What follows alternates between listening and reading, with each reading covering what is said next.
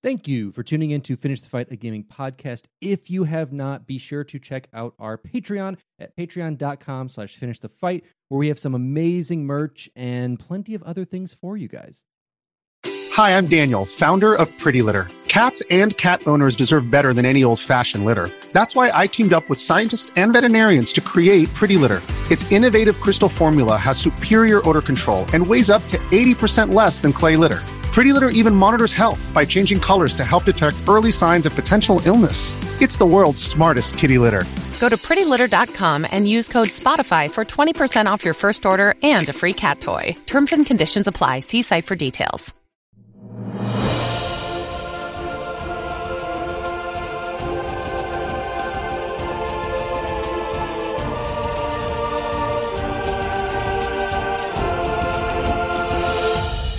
Welcome back to Finish the Fight, a gaming podcast. Where we produce and develop the highest quality gaming research in podcast form. I am your host, Alex Kendall. And I'm your host, Derek Baker. And today we're throwing it back to, at least for Derek and I, those grade school vibes of being in the computer class, popping open at a website. I know you guys have cool math games now, I believe.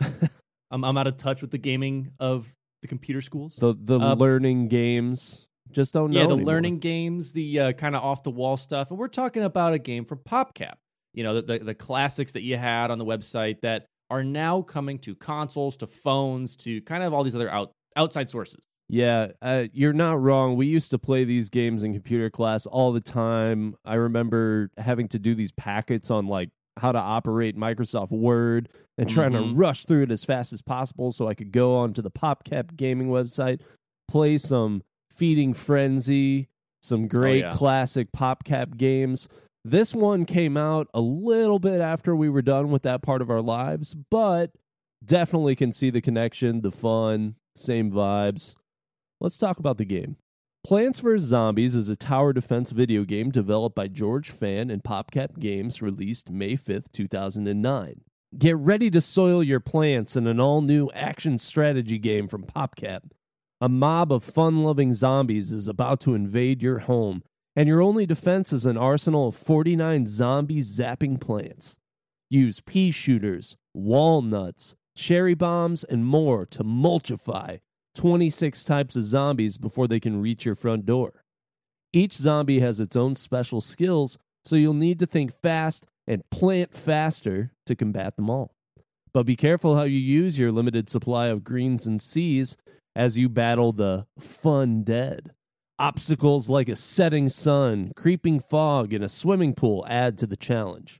And with 5 game modes to dig into, the fun never dies. Oh, PopCap, never change. Yeah, that's an official PopCap advertisement, is it not? Well, it is, because you know what? If you don't have puns, you're not having the funds.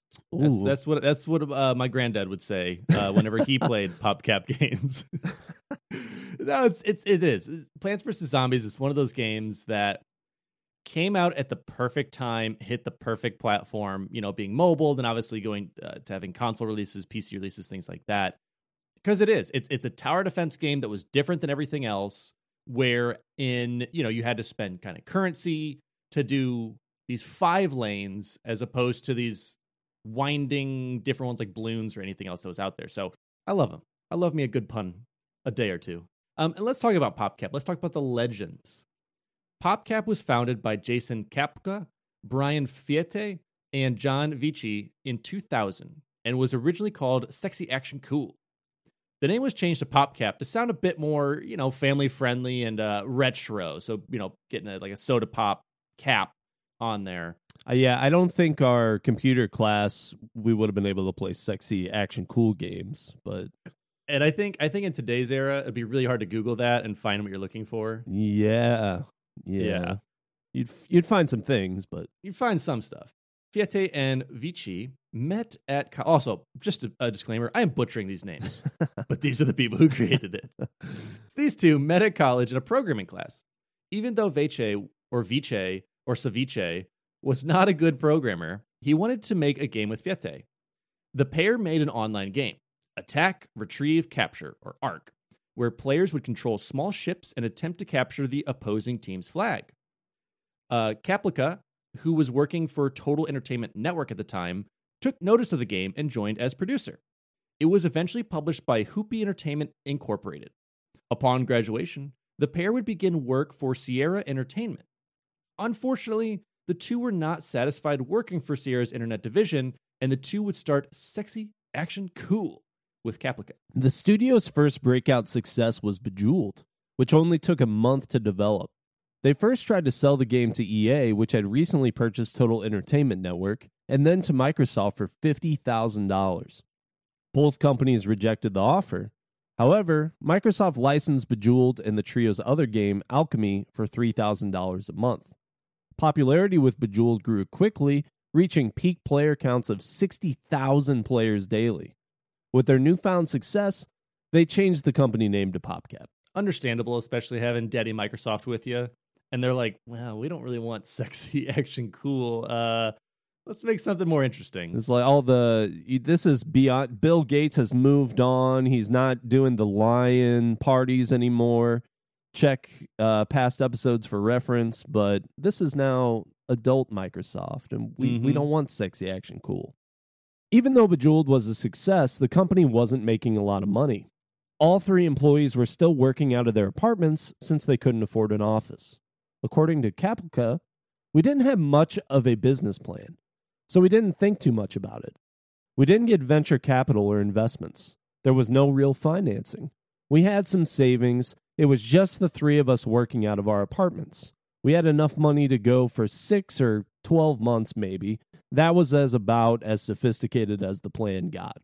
So in 2001, PopCap made a downloadable version of Bejeweled so people could play the game offline for $20. The money started flowing in shortly afterwards.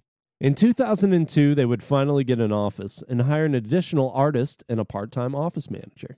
The company continued to grow, hiring additional employees, including CEO David Robers. As time went on, they continued to develop simple but popular games such as Feeding Frenzy, Peggle, variations of Bejeweled, and of course, Plants vs. Zombies. And of course, you got to know these are the casual heavy hitters. They're going after that mobile market. They were basically the groundwork for all these super addicting games that we have nowadays. And again, going back to computer class, this is what we had. And Bejeweled is such a huge, massive game. I mean, honestly, we could probably do an entire episode just on Bejeweled alone. It's kind of interesting how they developed it. Surprising that Microsoft decided to turn that down, in my opinion. But you can definitely see just that game's influence alone on all these other... I mean, you mentioned Candy Crush. Think about how many of our moms are sitting around on their phones playing Candy Crush right now. I mean, PopCap made, like they said, very simple but just amazingly fun, addicting games. And that's really what, brought us to Plants vs. Zombies and having that capital and having that, wherewithal to start to put that together. So let's talk about what started to culminate as PVZ. Plants vs. Zombies creator George Fan was a fan of everything Blizzard and found himself playing any of their releases at launch. When Warcraft 3 released, he spent most of his time in the custom map section, creating his own game modes. He found himself drawn to tower defense, and specifically a mod within Warcraft 3 that brought about this tower defense or this idea of it, and he just would play that for hours and just kind of got sucked into it. He started working on a Java game that featured fish fighting against aliens in an aquarium, eventually becoming Insane Aquarium. Initially, his only goal was to enter into the Independent Games Festival, an annual festival held at the Game Developers Conference, or the GDC, and the largest annual gathering of the indie video game industry. At the time, he was also working at another online game company where his job required research into competing companies. That's when he stumbled across PopCap. Fan felt that they produced pretty good games, and he reached out to congratulate them and say, hey, you're making good stuff over there, kids. Keep it up. Fan asked PopCap if they would be at GDC so he could meet them. By this time, Insane Aquarium had made it into the Independent Games Festival finals, and PopCap actually offered to release the game. Fan agreed, and while they worked together to release it, he wasn't an official employee. Eventually, they would offer him a position at the company, but he had a pending offer from Blizzard to work on Diablo 3, and that was an offer he felt he couldn't refuse. While working for Blizzard, he was still allowed to finish Insane Aquarium as long as he worked on it during evenings and weekends. Fan was miserable, since he was programming essentially every minute that he was awake. It even got to the point that his wrist started to ache from typing all day. Once the game was released in 2004, Fan decided he was more of a designer than a programmer. He knew he couldn't really keep up with the programmers at Blizzard, so he decided to be an independent developer for the time being. After finishing Insane Aquarium, Fan started considering a sequel. Around the time Nintendo had just released the DS, and Fan had a vision of adapting the game for 2 screens, where Fish would build an army and defend against alien invaders. Obviously, things went in a very different direction, and Fan started conceptualizing a tower defense style game. He wanted the player to defend something that wouldn't move and that he could put a face on, and he decided plants would be the best fit. The game was originally going to have the player water plants, and once they had grown, cash them in for money to purchase cabbage catapults, all while fending off aliens. So very similar to Feeding Frenzy and a couple of other games where over time, like they drop like money or they drop, currency of some sort. So kind of starting with that idea. It was also going to feature the ability to create mazes to trap enemies. Fan planned on calling this game Weedlings. Its main feature would be that everything going on was featured on one screen. Fan loved tower defense games in Warcraft 3, but felt that scrolling around the map was exhausting. Fan would add zombies because no other gardening game at the time featured zombies. I think there's probably a reason why. Yeah. But, if that's what he needs to justify it for himself, it's like, listen, I'm looking at other gardening games. There's no zombies in them. And it's like, oh, sounds good, dude. Do whatever you want. 2009 was also so hot for zombies. So. Oh, yeah. And at the time, there was a rise in the popularity of gardening games, apparently, such as Garden Defense, Flower Shop, Garden Dreams, and Alice Greenfingers. Fan also wanted enemies that were slow, so you'd have time to strategize against them. Zombies were not his first consideration for a slow enemy, however. At one point, he considered Plants vs. Snails. Which, conceptually, that makes more sense, right? Because aren't snails like a big garden enemy? Yeah, and you could have that, or just like any bugs you kind of have with it. Yeah. So it's an interesting, yet well-worthy change. But Plants vs. Zombies sounds way cooler than Plants vs. Snails. I will say that. Oh, absolutely. Fan did all the designs himself, starting in his sketchbook. He wanted the designs of the plants to be rather obvious and universal. If someone who did not speak English saw the pea-shooting plant, they could easily see that it was designed to shoot a projectile. The game would continue to adapt and change from there, now featuring lanes that the zombies walk down, inspired by the arcade game Tapper. The old Anheuser-Busch Budweiser that eventually turned into root beer. The old game classics, as they do. Oh, yeah. During development, Fan was teaching his girlfriend how to play Magic the Gathering and wanted to add some of its elements into Plants vs. Zombies. He had an idea that you would build your custom deck of plants, and then every 10 to 20 seconds, a random plant would be picked from your deck and added to the field via a conveyor belt. This feature was inevitably cut. While working on the game independently, PopCap offered him a position at a new studio they opened in San Francisco, and he would finally join the company. From this, Fan had the support he would need to make the game go beyond what he felt he could do on his own. One resource he would rely on was the Burrito Forum. This was where developers at PopCap could post their current builds of their projects, and other employees could leave feedback. About every 4 months, a new build for Plants vs. Zombies was posted in the Burrito Forum. The forum ended up being really helpful, since in the San Francisco office, it was just him and one other developer working on the game. Luckily, PopCap was pretty hands-off with the development. And to jump back real quick, they talked about the conveyor belt, dropping them on there.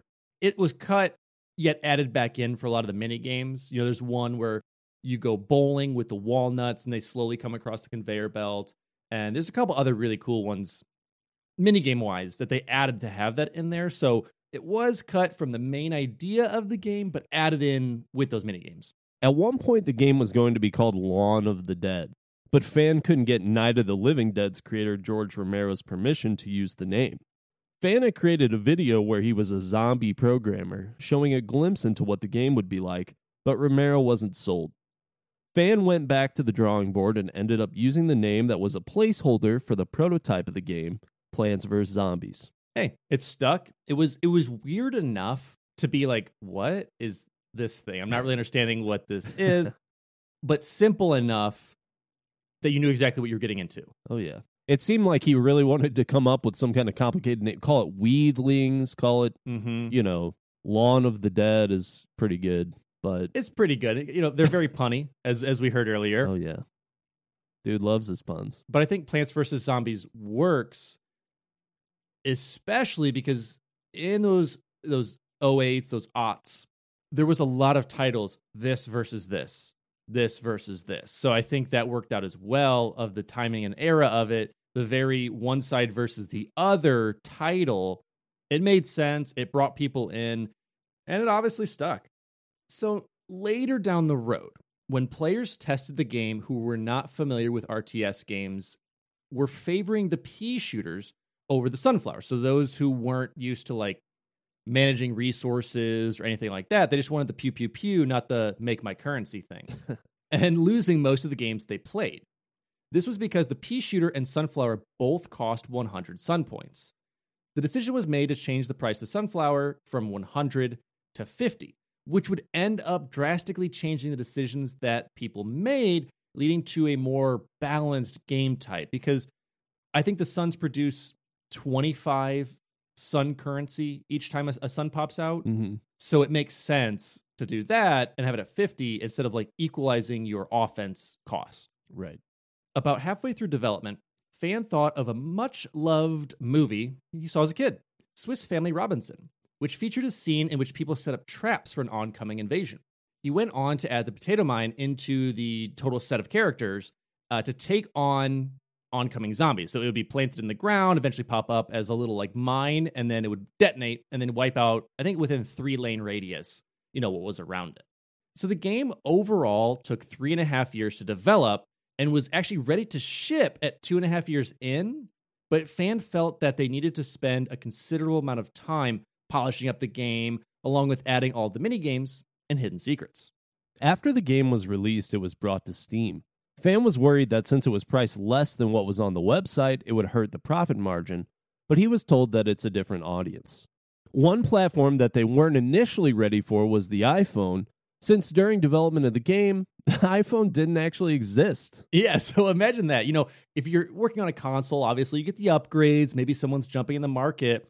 Now it's like, hey, by the way, smartphones are a thing. Best of luck. Eventually, the iOS version of the game would become the reason that it was popular, ironically enough. But initially, the iOS version didn't have survival or challenge mode.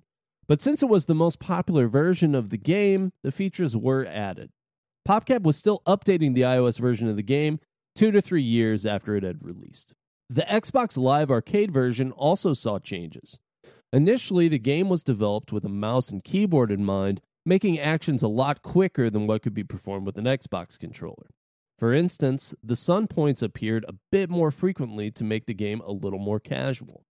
The analog movement was also adapted to have a free-form feel to navigate the field, replicating someone using a mouse. Overall, the game proved to be as successful as the iOS port on the Xbox Live Arcade.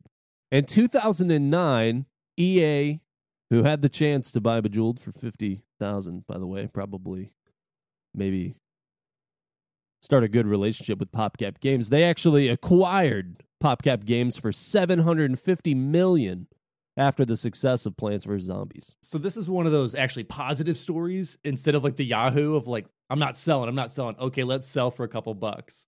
You pass, and again, hindsight is always 20/20, but you pass up on this $50,000 offer of like, hey, we have this whole back library. We're bringing on some cool developers. We have some cool stuff coming. And so, you wanted a piece of that pie. It is a happy story for this part for PopCap Games and the people that founded it. But I will say that after EA acquired PopCap Games, they laid off a ton of people because they wanted to focus specifically on the mobile gaming, and George Fan was one of those casualties. So he made the Plants vs. Zombies, made the success, and then they fired George Fan once EA took that game on. Yeah, super unfortunate with it, but I mean, it's still leading a success, I would say. Now, when it comes to the marketing, it was obviously kind of hard to do. PopCap wasn't really known for doing a lot of this, just having those kind of PC games, like I said, the computer class games, basically. And so they actually put out this music video that was done by Lara Shigehara, who was Fan's girlfriend at the time, and she came on to work as in sound for the company. And it's a fantastic, goofy music video that no one thought was a real thing. And it's the sunflower on a stage, singing "Zombies Are on Your Lawn." Zombies are on your lawn.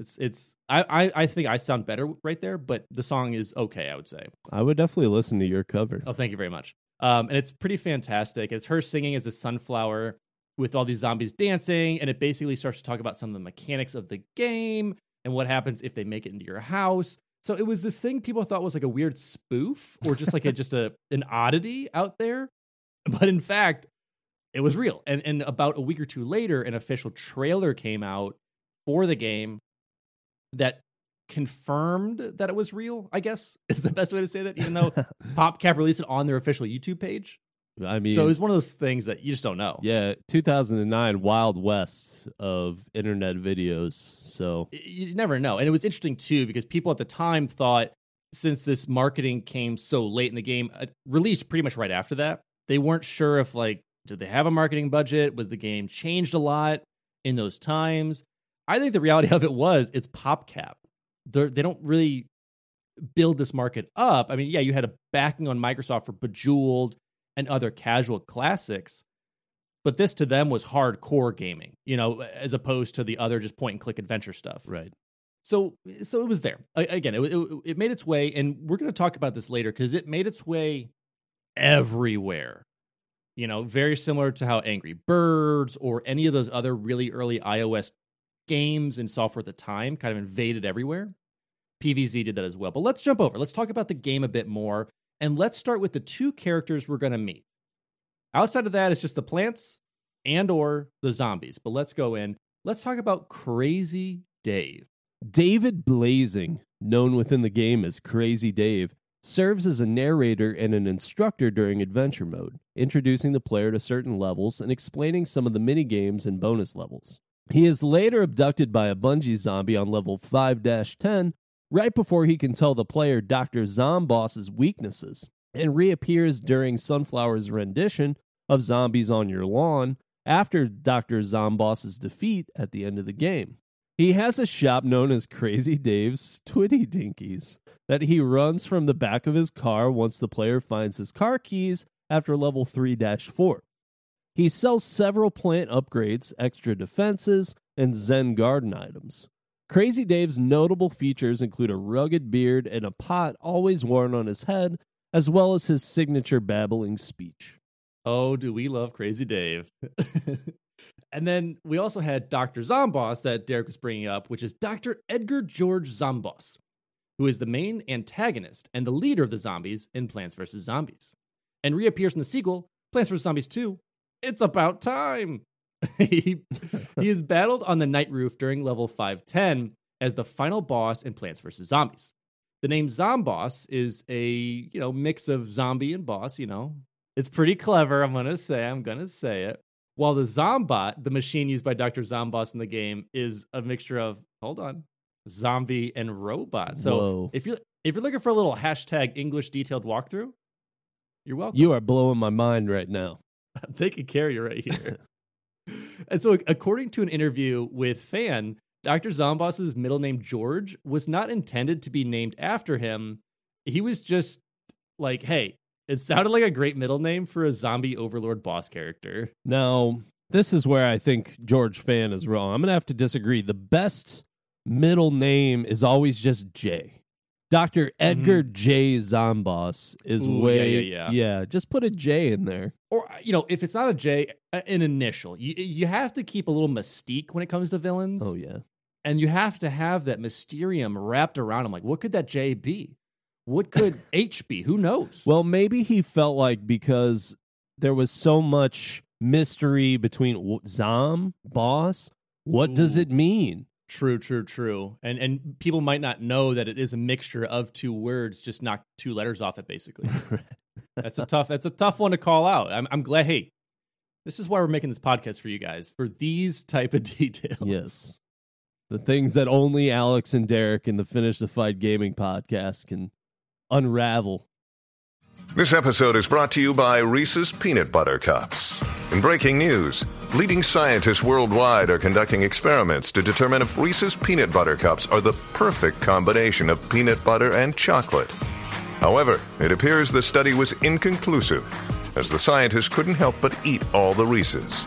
Because when you want something sweet, you can't do better than Reese's. Find Reese's now at a store near you. If you're an athlete, you know the greatest motivator of all is the fear of letting your teammates down.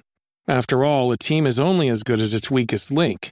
So you owe it to those wearing the same jersey as you to be your best every time you step on the field. That's why there's no vape in team. When you vape, you can expose your lungs to toxic chemicals that can damage your lungs. If you're a step behind, the team's a step behind. Brought to you by The Real Cost and the FDA. Let's talk about unraveling some gameplay. In Plants vs. Zombies, players place different types of plants and fungi, each with their own unique offensive or defensive capabilities, around a house in order to stop a horde of zombies from reaching their house. The playing field is divided into 5 to 6 horizontal lanes, and with rare exceptions, a zombie will only move toward the player's house along one lane. Planting costs sun, which can be gathered for free during daytime levels and by planting certain plants or fungi. Most plants can only attack or defend against zombies in the lane that they're planted in. In later levels, players can purchase upgrades with different offensive and defensive abilities. The game uses several different level types and layouts. It starts out in a front yard and progresses to nighttime levels, where the gameplay is more challenging without any replenishing sun unless specific plants are used. Other levels feature the backyard with a pool added. The next levels are nighttime pool levels where fog fills the right half of the screen, except when specific plants are used. A lightning storm level in pitch black, except when illuminated by occasional flashes of lightning. And rooftop levels. On the final level, the player must face a huge robot operated by a mad scientist zombie known as Dr. Zomboss. And to clarify, that is the Zombot, the zombie robot. Oh, just to clarify there. Oh, you know. Yeah. Oh, thank you. Yeah, I didn't know. You're very welcome. Appreciate that. At set points throughout the game, the player is either warned through a letter by zombies or addressed by Crazy Dave to prepare for an ambush, where the game takes on a bowling style using walnuts to bowl down zombies, or a modified version of regular levels where random plant types come upon a small selection and the player can use the plants without spending sun. So again, bringing back that conveyor belt idea where it's somewhat of a randomization of those plants and you just kind of plant them down as they come through. So you have a limited source of them, you just don't have to pay a cost. The player starts with a limited number of seed pack types and seed pack slots that they can use during most levels. The number of slots can be increased through purchases with in-game currency. At the start of a level, the player is shown the various types of zombies to expect and given the opportunity to select which seed packs to take into the level. Several plants are nocturnal, such as mushrooms, having a lower sunlight cost, which are ideal for those nighttime levels where you're not getting anything produced just from the big old sun in the sky itself. Certain plants are highly effective against specific types of zombies, such as the magnet shroom, which can remove metallic items from zombies, such as helmets, buckets, ladders, and pogo sticks. Ooh. The zombies also come in a number of types that have different attributes, in particular speed, damage tolerance, and abilities. Zombies include those wearing makeshift armor, those who can jump or fly over plants, and a dancing zombie able to summon other zombies from the ground. At various points, the player will be inundated with a huge wave of zombies, which once you finish a certain section, you'll see on this little tracker, it's kind of like a little line graph, that coming up is a huge wave, so you might want to save up resources for it or start, planting like, what do I need to beef up? If a zombie reaches the end of a lane, a lawnmower will shoot forward and destroy all the zombies in that lane. However, if a zombie reaches the end of the same lane for a second time, it will reach the player's house. When this happens, the music changes and other plants and zombies stop moving while that zombie enters the house. Crunching sounds will be heard, accompanied by a scream and a message saying, "The zombies ate your brains." The game will then end and display the game over dialog box, along with an option to return to the main menu or, repeat that level. So let's talk about the game modes. The primary game mode is Adventure Mode, in which the player can earn money to spend at an in-game store to buy new seed packets and other bonuses. There are also mini-games and puzzles. In the Xbox Live Arcade, PlayStation Network, and Nintendo DS versions, there's also a co-op mode, as well as 2-player minigames and a versus mode on Xbox and PlayStation. In the Adventure Mode, there are 5 different areas and 50 different area levels, each area containing 10 levels, basically. They're shown with the area number first, followed by the level number, i.e. 1-10 in the game, like Super Mario Brothers. Mm-hmm. Each level in this mode has a certain amount of flags and one final wave. The Adventure Mode is the first game mode and is also the main mode. Mini games are unlocked from there. For whatever reason, there also exists an unused Adventure Mode stage, albeit one that cannot be accessed from the regular Limbo page. It's a duplicate of level 5-9, but takes place in the day, and pea-shooter zombies appear at level 6-49. Yeah, so we're going to talk about the Limbo page coming up and some cut materials that are taken away, added. It's very similar to a lot of those other games that have world level selects like this. Like even in Super Mario, there's hidden or secret levels that weren't meant to be hidden or secret. It's just programmers are like, I don't know, just stash it over there for now. No one's going to find it. And then, oops, it's found. So let's jump over to those mini games and to where we're going to see some of them later, possibly in that Limbo page. Mini games are a collection of levels that have the player choose plants, use a conveyor belt to provide plants, or force the player to use a set of plants to complete a certain goal. There are a total of 28 minigames altogether, with some of those being exclusive to specific versions for the console, different iOS, Android versions, and the such. These minigames include various unique twists, such as smaller zombies and zombies with plants for heads.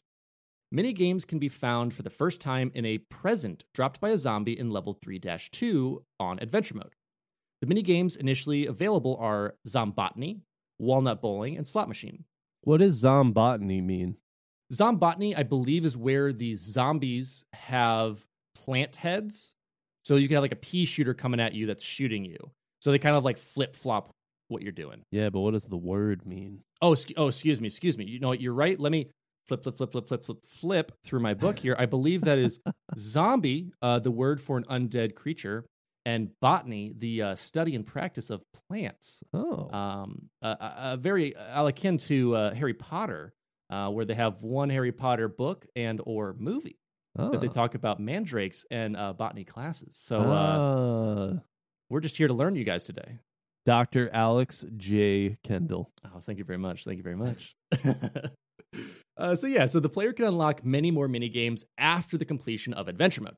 Each minigame yields one trophy, which is worth a diamond after the first completion, and a bag with 5 gold coins in subsequent plays. On the iPhone, iPod Touch, classic, and the iPad, some of the minigames must be purchased from Crazy Dave's Twiddly Dinkies. You know, the old Twiddly Dinkies.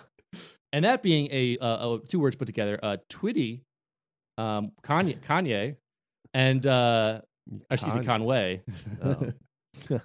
Kanye Twitty.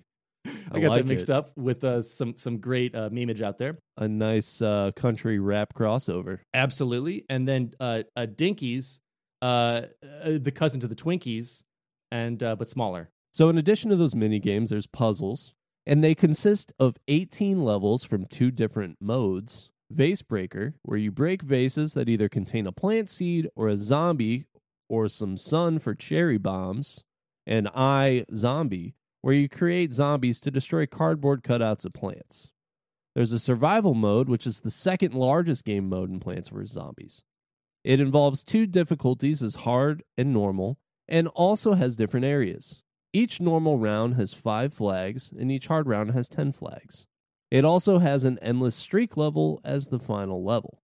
The game features a Zen garden, where players can care for plants that they previously purchased from Crazy Dave's Twitty Dinkies. Players can also buy other Zen garden areas for different plants. Fertilizer, water, and bug spray are necessary for a plant to grow.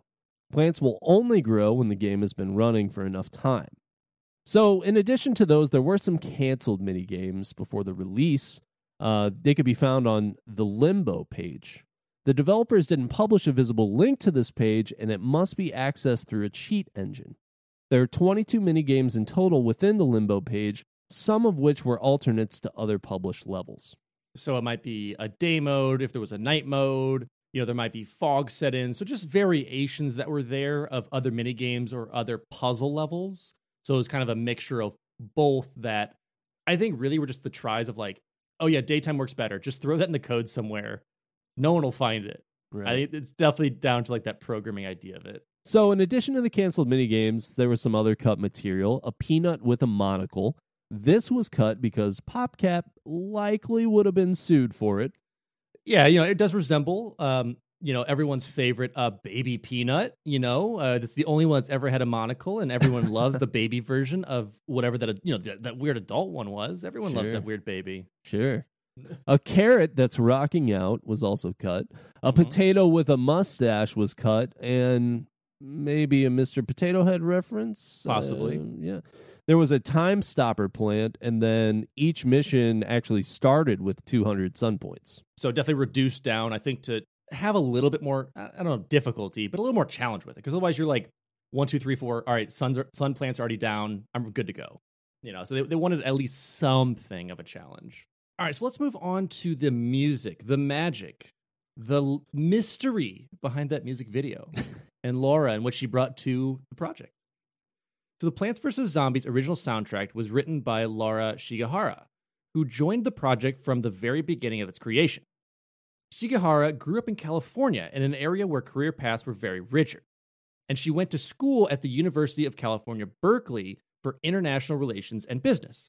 She played with sequencing software a friend of hers bought and created her own video game music while also learning about sound engineering and arranging music. Despite being offered to record an album in Japan, Shigehara refused. Instead, she worked several music-related jobs after school and was offered the chance to write the music for a video game. After the company told Shigehara that they really liked the music and Shigehara declined any pay, the company offered a lot of paid work for her following that game's release. So she was very much, no, I'm new to this. It was just fun to create. Thanks for having me on board. And like, hey, cool, appreciate that. Anyway, we want to keep you around. So we're going to give you a lot more paid work after this, which unfortunately / fortunately does happen in the creative world of like, do something for free and we'll see if you're good. And then we might pay you later. So kind of what happened with this. And after working for some time, Shigehara had a large enough portfolio and contact list to end up working with the Plants vs. Zombies project. When creating the actual music, Shigehara was able to play the game and experience how the engine ran and found that the game contained 3 major style aspects that she wanted to focus on. These were the zombies' macabre feel, the charming and cuteness of the art style, and the overall ridiculous humor of the game. Shigehara grew up listening to the Mega Man soundtrack and used this inspiration mixed with the orchestration style of film composer Danny Elfman to come up with her ideas. For the macabre feel, Shigehara implemented gothic classical elements into the music, including lots of half steps and minor scales. Cuteness was achieved by trying to create catchy melodies and harmonies based on modern pop music and traditional NES and Super NES era music. Wacky percussion combinations were then used to make the soundtrack sound silly overall. And the mixture of big band style and swing beats with that gothic classical instrumentation were added that uniqueness to the overall game to give it that vibey feel that wasn't a SNES classic, wasn't a, NES. It was its own feel. I just imagine Shigehara sitting down and not playing Mega Man, but just listening to the Mega Man music. She's like, yeah, this is it. This is my jam. Oh, yeah. Shigehara would also write the ending song, which was directly inspired by Portal's end credits song, which was probably my favorite Rock Band jam of all time. Side note. Oh, absolutely. A little JC going on, a little Jonathan Colton. That's right.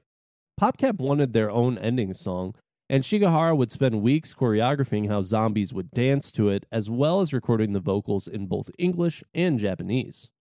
The marketing department at PopCap actually loved it so much that they used it to promote the game as one of the only ways the game was marketed.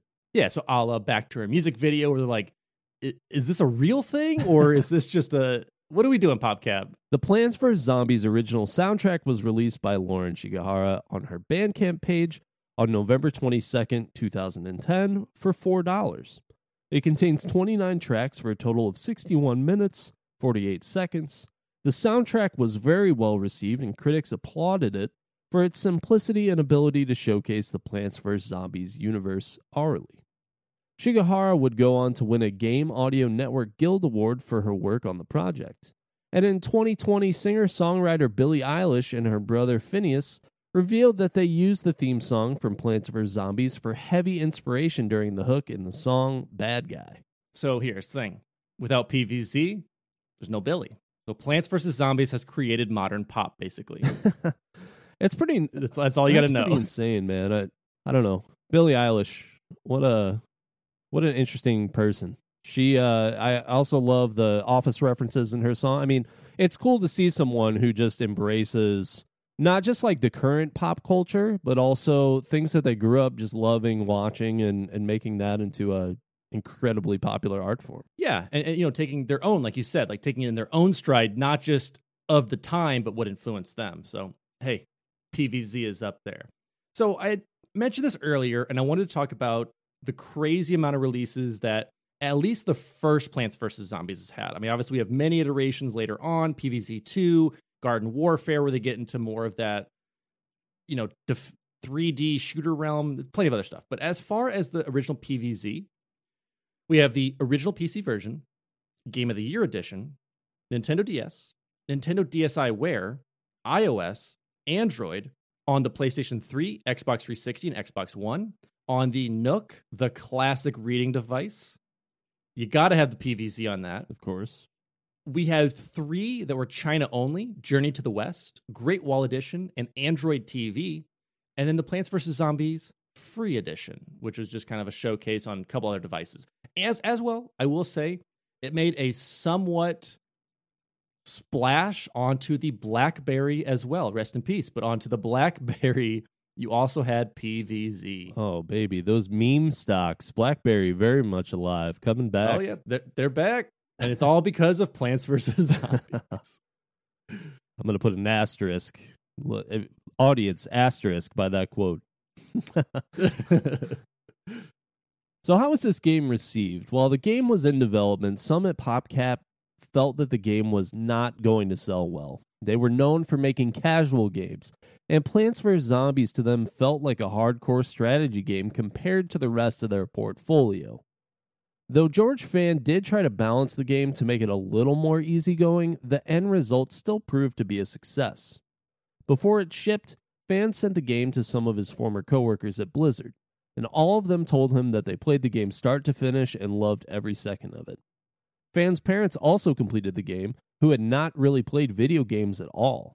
And I feel like that is a real testament to how well balanced the game ultimately was. Mm-hmm. To date, Plants vs. Zombies is the fastest selling video game created by PopCap Games. According to PopCap, the iOS release of Plants vs. Zombies sold more than 300,000 copies in the first 9 days it was available on the App Store, generating more than $1 million in gross sales. And they considered it the top-grossing iPhone launch. In 1 year alone, it was downloaded over 15 million times on PC, Mac, iOS, and Xbox Live Arcade.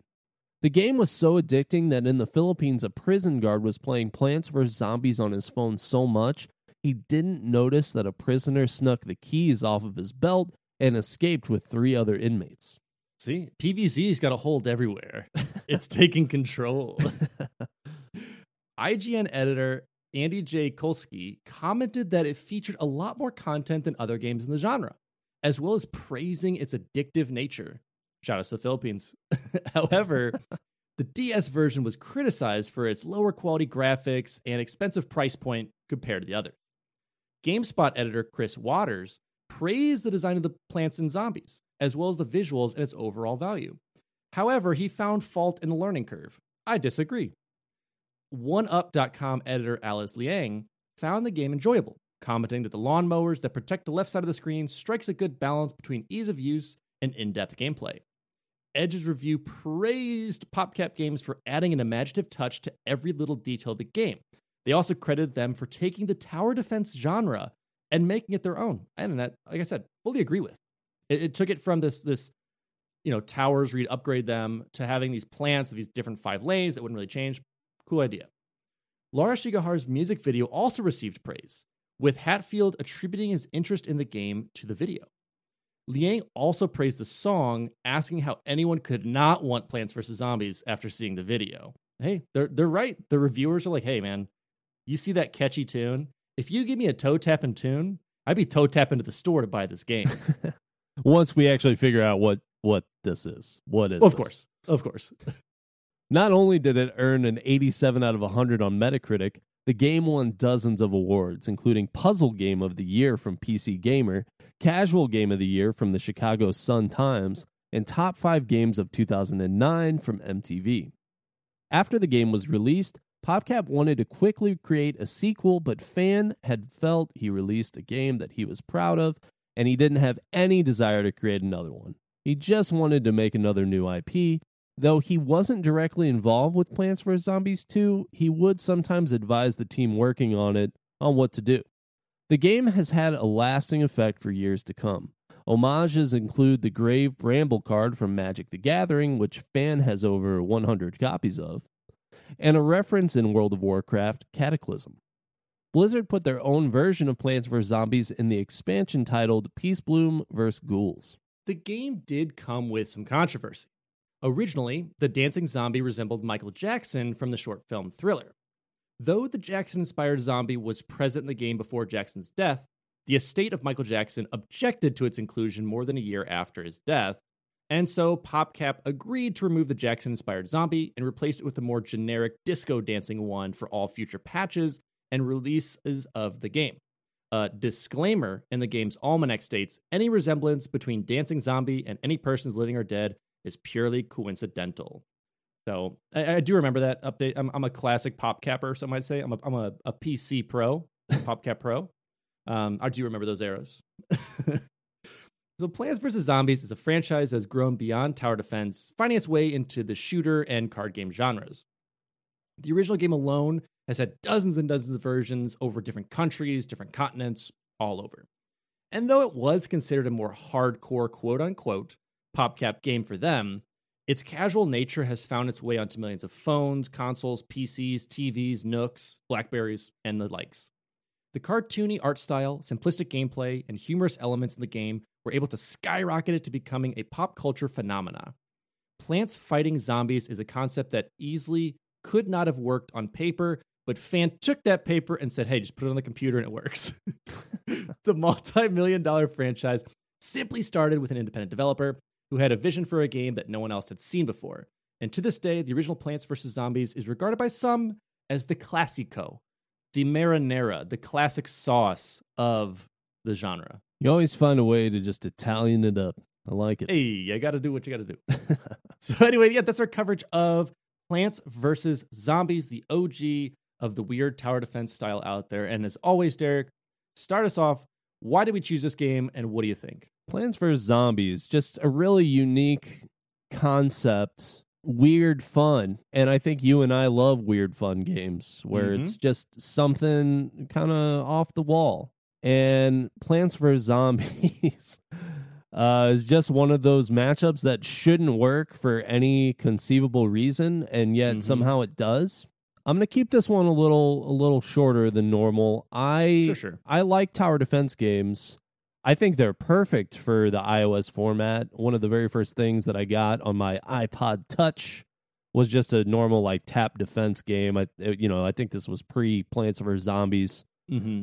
So I'm definitely like very familiar with those games and have fun with them. But because I had played games like that so much on my iPod Touch, and things like that. Like, I'd never got super heavily invested in Plants vs. Zombies. It's a fun, like, time-passing game for me.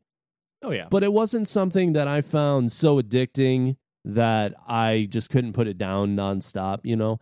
And I think that's perfect for, like, iOS, mobile gaming, things like that. To me personally, though, I don't really get into those games that much anymore. I played a little bit of Candy Crush, you know, just stuff to kind of pass the time, but that's sort of what this game became for me. Very, very casual, maybe like an in-between classes thing while I have 15 minutes. And I think in a lot of ways that's how it was designed, and so it succeeded at that. If I had to give this game a rating, which I will do, on the scale of 10, the classic scale of 10, I'd give it a 6 for me. Like I said, it is really, really casual. It is good casual fun too, but just not something that I found myself like waiting to get out to play or anything like that. You know what I mean? Sure. You're wrong. But anyway, let's move over to me. Most important thing. It's a me, Alex. And so it's a me. It's a me, Alex, talking about my plants. So let's talk about it. So Plants vs. Zombies. And to reiterate what we said, that this is one of the favorites. Unfortunately, with Plants vs. Zombies 2, and the same thing happened with Garden Warfare 2, they both became pay to play. Like, hey, remember that cherry bomb? Ooh, that's $3 real currency. Oh, remember that other thing? Ooh, you got to buy stuff with money. And actually, just real quick, I think the rumor is that is one of the things George Fan really disagreed with EA. Yes. So that was probably a big reason why he was let go. Yeah, it's like pretty much it. He stayed on to consult because he was the idea guy behind it and he had it, but the original one had things you could do to purchase in-game currency, but it wasn't predatory, and you could earn that currency. You know, I think it was like $10 got you a diamond pack with some golds, whereas if you had played the mini games and played the adventure mode, you could continue to build those up and get those plants. PvZ2 changed that and made you have to spend money, or it's like, hey, you want to watch like 30 minutes of ads to like play your next level? So that's really where both sequels went down the hill. But let's talk about the first one. Let's get back to it. It's a classic. I no joke. Before we even discussed talking about this episode or like having it on the docket, I played it on the Xbox because I was like, what's an easy game I can like mindlessly do nothing to? And it holds up. Like both on iOS or Android, whichever you're playing on, and on the Xbox, it holds up. It's a fun game. It's a fun time waster. The humor, you know, is dated back to 2008, but it's still there. The puns are fun. It's dumb fun. And if you haven't played it, check it out, man. It's on Game Pass, pretty much free most everywhere else, or a couple bucks, if that. Definitely worth checking out. So if I had to give it a rating, I would give it the military pea shooter guy that shoots really quickly. He's great, but defend that with the screen door zombie mixed with newspaper old man heart boxer zombie.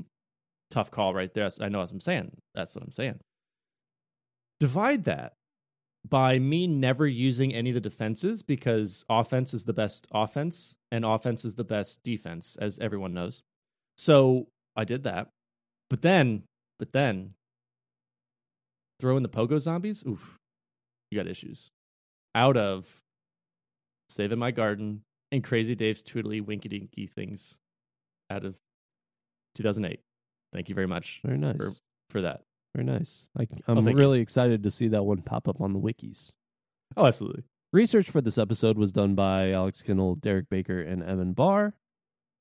The intro and outro music was recorded and composed by Evan Barr. And as always, you love them, you hate them, you want to work with them, you don't want to work with them. You just have other cool things to say about them. Maybe not.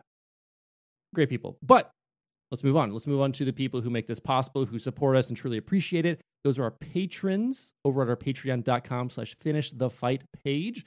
Check that out today. You get some bonus content, episodes, stickers, shirts, all the works. And want to thank those who support us today. And let's start with Tactics, Sky the Bear, Grant Dillon, Mr. Choff, Count Fong Feliciano, Alex Harper, Nick Hyman, Tuna0317, Brandon Christian, Richard Scanlon, Mick Chief, Big Papa Semechki, Climbing Spork, Mr. 1898, William Kroll, Cameron Collier, and Mr. Toot. So thank you all for the support, and check it out today if you have not. And if you haven't yet, give us a follow on Instagram, Twitter, and join our Discord. It's free to join. It's a lot of fun. Alex and I hang out there. Love interacting with the community. Great group of people, and we'd love to see you there. Yeah, and just 2 more shout-outs from me. If you haven't, check us out over at twitch.tv/Sourman70. This is SOURMAN70. We are on playing games, doing some fun little editing streams, a bunch of other cool stuff. And if you haven't, check out our Etsy shop. Link is below wherever you're looking. And we have some updated prints, some updated merch in there to check out, some new FTF things. If you're craving that, if you're missing that little hole in your life that needs FTF, it's there. You can find us on Apple Podcasts, Spotify, or your favorite podcast listening platform. And if you haven't yet, please give us a review. The feedback helps us out a lot, and we'd love to hear from you. And again, with that was our episode on Plants vs. Zomboids. If you haven't, check it out. Not at the episode, you're at the end of this. You've probably checked it out already, but check the game out. Yeah. And with that, I am your host, Alex Kendall. And I am your host, Derek Baker. And this has been Finish the Fight, a gaming podcast.